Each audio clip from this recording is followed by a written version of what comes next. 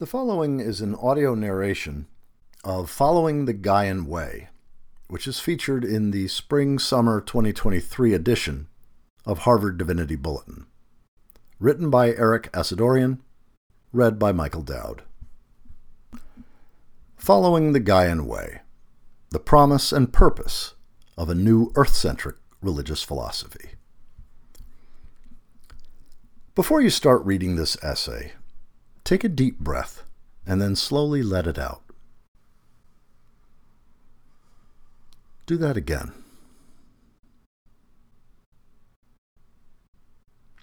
Do it one more time.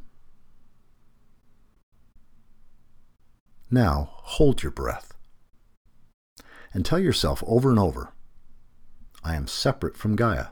I am separate from Gaia. Keep saying that. Feel your lungs tighten. Feel the need to draw in air. Feel the gentle nudge from your brain to inhale. Feel the growing panic of breath interrupted. All the while, keep telling yourself, I am separate from Gaia. When you can no longer sustain that myth any longer, inhale. I encourage you to pause this audio recording and actually have this experience. When you can no longer sustain that myth any longer, inhale. In that breath, draw in 65 sextillion molecules of air, the nitrogen, oxygen, water vapor, and other gases that make up Gaia's thin blue membrane. The oxygen, which sustains your body and is composed of the waste gases of countless phytoplankton, plants, trees, and other producers, feel it replenish your body. Exhale the carbon dioxide you produce as a byproduct of fueling your body and that feeds the world's plant life. And recognize that you are not at all separate from the living earth that we inhabit. Rather, you are utterly interwoven into this complex system, dependent on it for your ability to survive and thrive. This exercise is one of many breath exercises and meditations that play a central role in the Gaian Way. The Gaian Way is a new religious philosophy, with roots in the science of Gaia theory and deep ecology, as well as in many other ancient and modern influences, that attempts to help humans recover their understanding that they are very much a part of Gaia. Like other religious philosophies, the Gaian Way has a community of practice and practitioners, Gaians, who take the practices, stories, and ethics of this philosophy and apply them to their lives. As this philosophy is likely new to nearly all readers, let me explore some highlights of the Gaian Way, or Gaianism. First, why is this a religious philosophy rather than a secular philosophy? The definition of religion drilled into me as a student of religion at Dartmouth College was, quote, a verbal and nonverbal system of interaction with superhuman beings, unquote.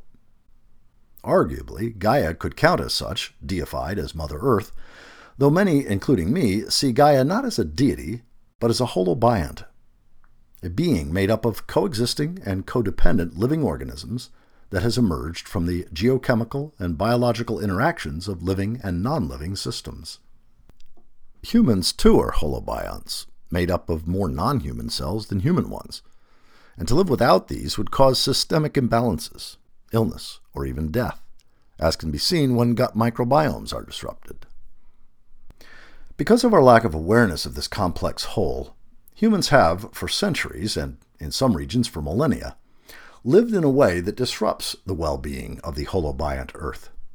And we have even lost understanding that there is a whole. Recultivating reverence for this superhuman being, in the literal sense, above and beyond human, is essential if we are to survive our rocky adolescence. If we cannot do this, then we will change the planet to such a degree that humans can no longer adapt or survive. After majoring in religion and psychology at Dartmouth, I studied sustainability for 17 years at the World Watch Institute. There I dug deep into the root causes of the sustainability crisis, understanding that at the very heart of the problem was a cultural paradigm that prioritizes growth and consumerism.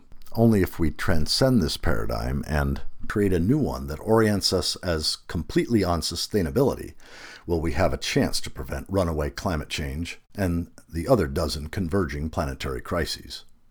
To name a few, plastic pollution, persistent chemical pollution, biodiversity loss, deforestation, ocean acidification, ozone depletion, nuclear war, and the radicalization of political systems due to changing ecosystems and the climate refugee flows, all of which can interact to cause what is sometimes called a polycrisis, or more colloquially, civilizational collapse. Research and advocate culture change, starting with directing the State of the World 2010 report, Transforming Cultures, from Consumerism to Sustainability. From there, I found myself writing on economic degrowth, creating a scenario for the globally popular board game, The Settlers of Catan, that helped players understand the limits to growth, climate change, and that oil must stay in the ground. I even developed a never-aired reality TV show that encouraged millennials to move back in with their parents to farm their own and their neighbors' yards. Jobs and housing shrunk, while also converting the country's third largest crop by acreage, the lawn, into new sources of food security, healthy diets and lifestyles, organic waste recycling, and biodiverse landscapes. But truthfully, the scale of change needed is so vast, the window to act is so minuscule, and the obsession with profiting from the renewable energy transition, so-called, is so strong, that we are in all likelihood going to continue to pursue growth until this current system collapses under its own weight. That, however, is not the end of the story. Civilizations unravel regularly. The question is, what comes next? Will human rights advances disappear faster than they were gained over many decades of organizing and advocacy? Will there be new militaristic empires? Will the ecological changes be so severe and so swift that civilization in the future will barely be able to be called that? Or can future generations learn from their ancestors' mistakes? Can our prodigal species return to Gaia's embrace, even if her home has been heavily mortgaged to finance her children's excesses, and help fix up her house and overrun gardens? Could an Earth-centric philosophy help shape a new regenerative paradigm, one that helps humans understand again that they are part of and utterly dependent on the living Earth? That is the purpose of the Gaian Way. As I learned in my college religion courses, all religions have basic components: a cosmology, a theodicy, ethics, parables, rituals, and practices, and so on. The Gaian Way is no different. Our cosmology is science-based. There is no magic other than the continuing uncertainty of the origins of the universe, and the enchantment one feels when immersed in nature. But there are no actors at the beginning of time, no God who put things in motion or who monitors or tests our progress. Even Gaia, when it comes down to it, is not unique, but just one of countless planetary beings strewn across the universe. Instead, Gaia's uniqueness comes from the fact that we humans, along with millions of other species, are part of this being. Gaia's theodicy, and this is important, makes it clear that there is natural suffering that's just part of being a living creature, that's part of a bigger living creature. Without death, there would be no life.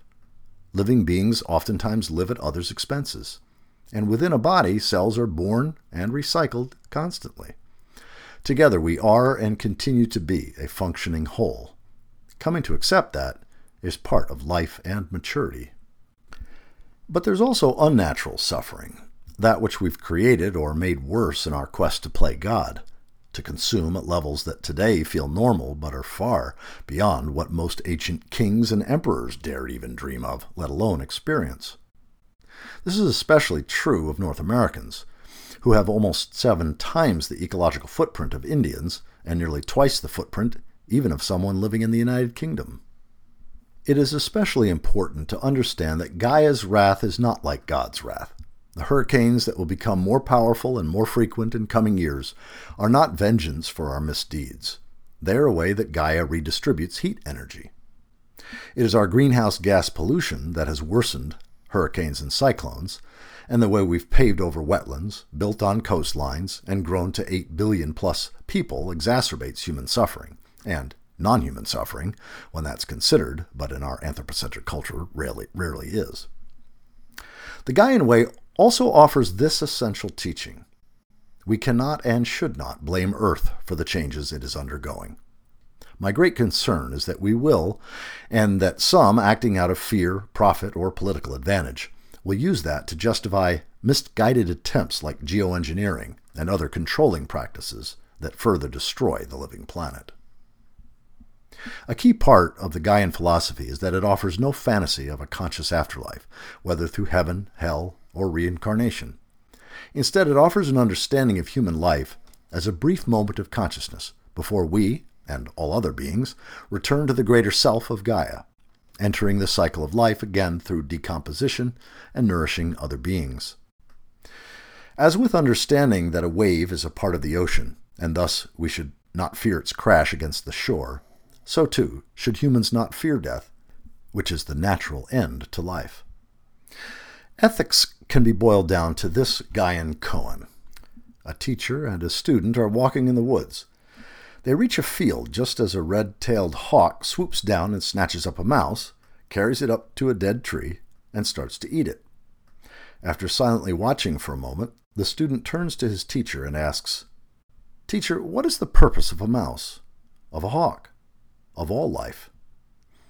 Without taking her eyes from the hawk, the teacher responds, "It is to serve Gaia, or die." Said another way, to quote Aldo Leopold, a thing is right when it tends to preserve the integrity, stability, and beauty of the biotic community. It is wrong when it tends otherwise. All our actions, our institutions, our cultural patterns, our infrastructures, must be at least benign to Earth systems and ideally should actively improve the overall functioning of Earth. After all, do you want to be a cancer cell or a functioning cell with a purpose in Gaia's body? I recognize that this may seem undoable from our modern industrial perspective, where even green or sustainable is typically just code for less unsustainable. But when and where indigenous peoples have maintained sovereignty over their territories, these communities hold unique knowledge systems and practices that include stewarding forests, grasslands, lakes, and wetlands, sequestering carbon, sustaining biodiversity, and so on, making the ecosystems that they have inhabited more healthy, not more depleted. We could learn from these practices. We could build small homes that are carbon positive and fully cradle to cradle.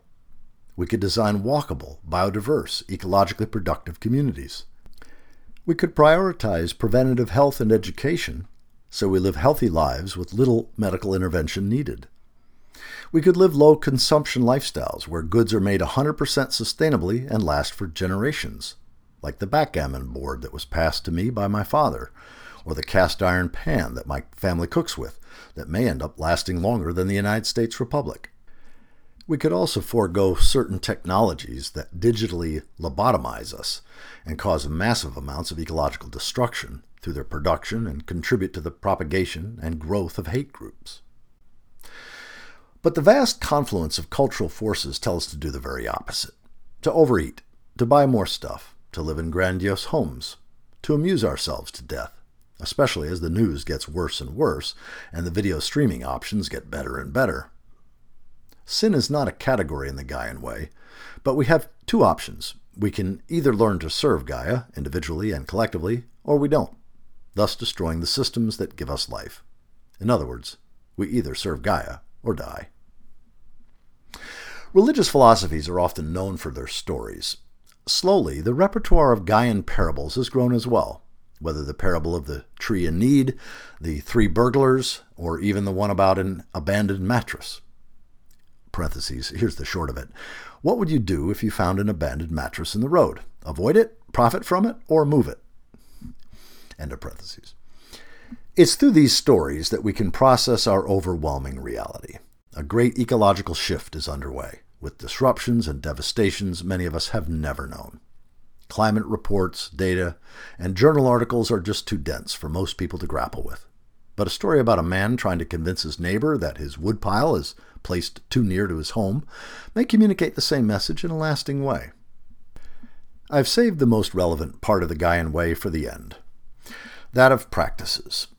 These punctuate the day, week, month, year, and lifetime of practitioners, separating sacred and profane time, marking periods of liminality, and so on. Many patterns are still new and forming, but Gaians celebrate the Wheel of the Year, We fast with the full and new moons, both to connect with the lunar cycle and to benefit from the ancient practice of fasting.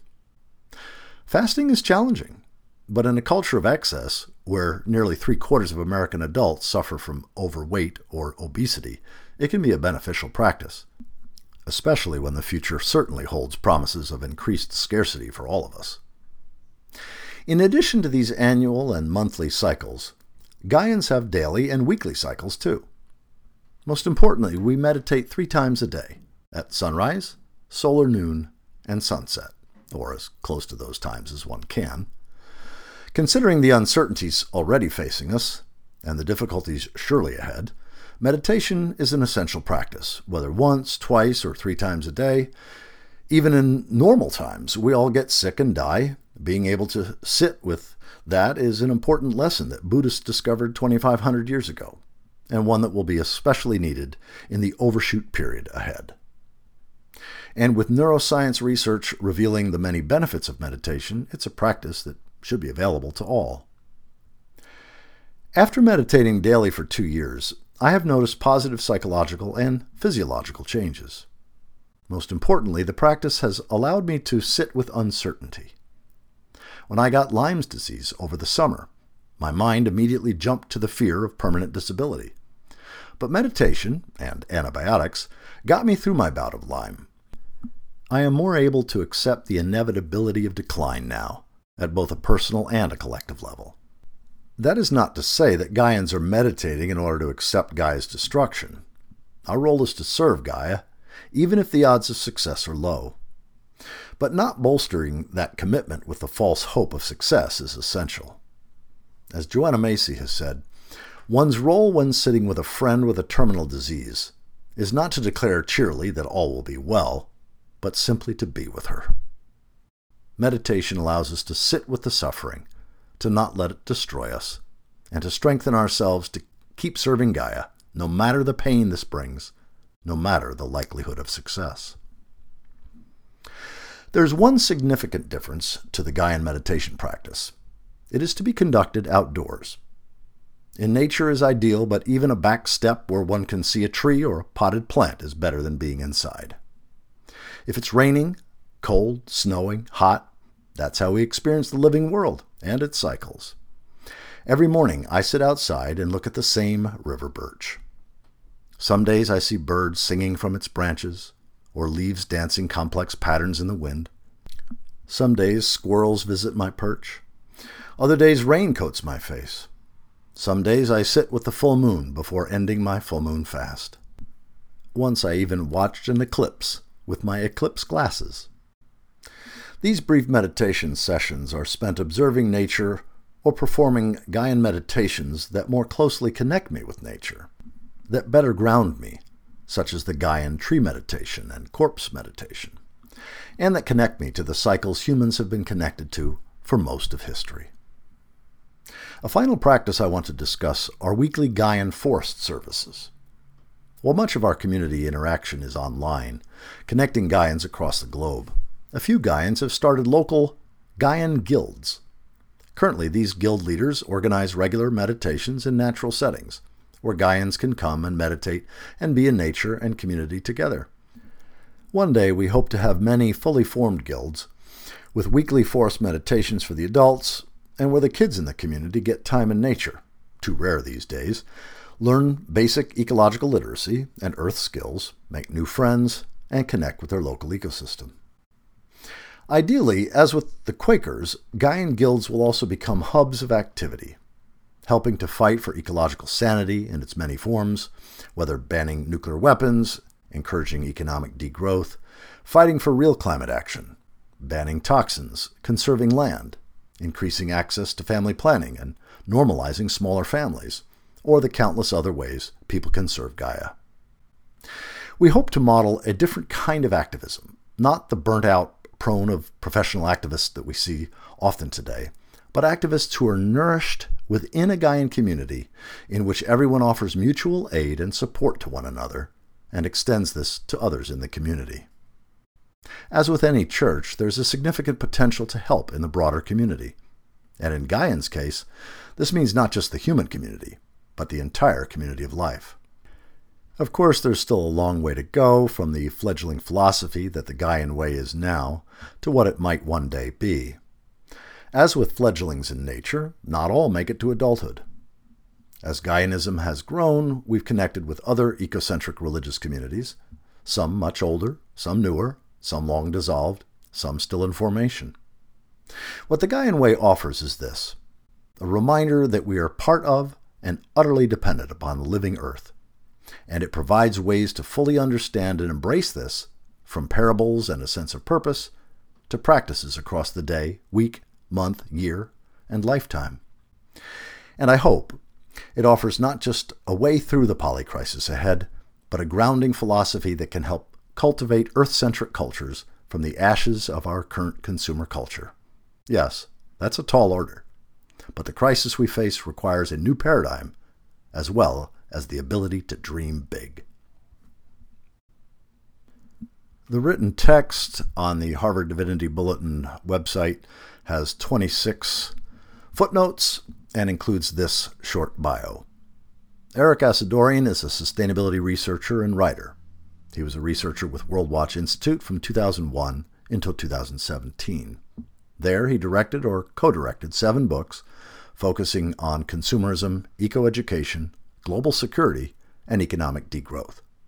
In 2019, he created Gaianism.org and is working to grow a new Gaian religion.